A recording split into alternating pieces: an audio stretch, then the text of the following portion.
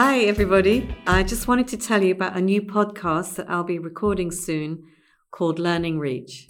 I'm Louise Sutton. I'm the Academy Director at Consalia. And some of you will know that our mission is to make sales the most sought after profession.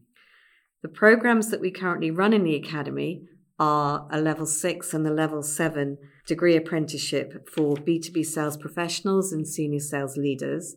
And we have an ILM coaching for sales program as well. And then our executive masters, professional practice in leading sales transformation, key account management, and also for sales.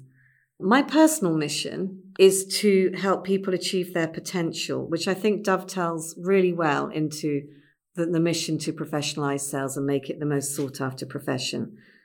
So the aim of the podcast is, all our programs have been built on work integrated learning principles.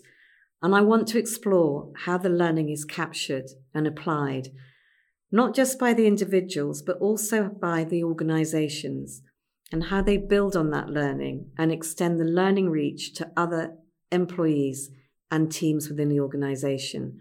I want to find out about that ripple effect of the learning.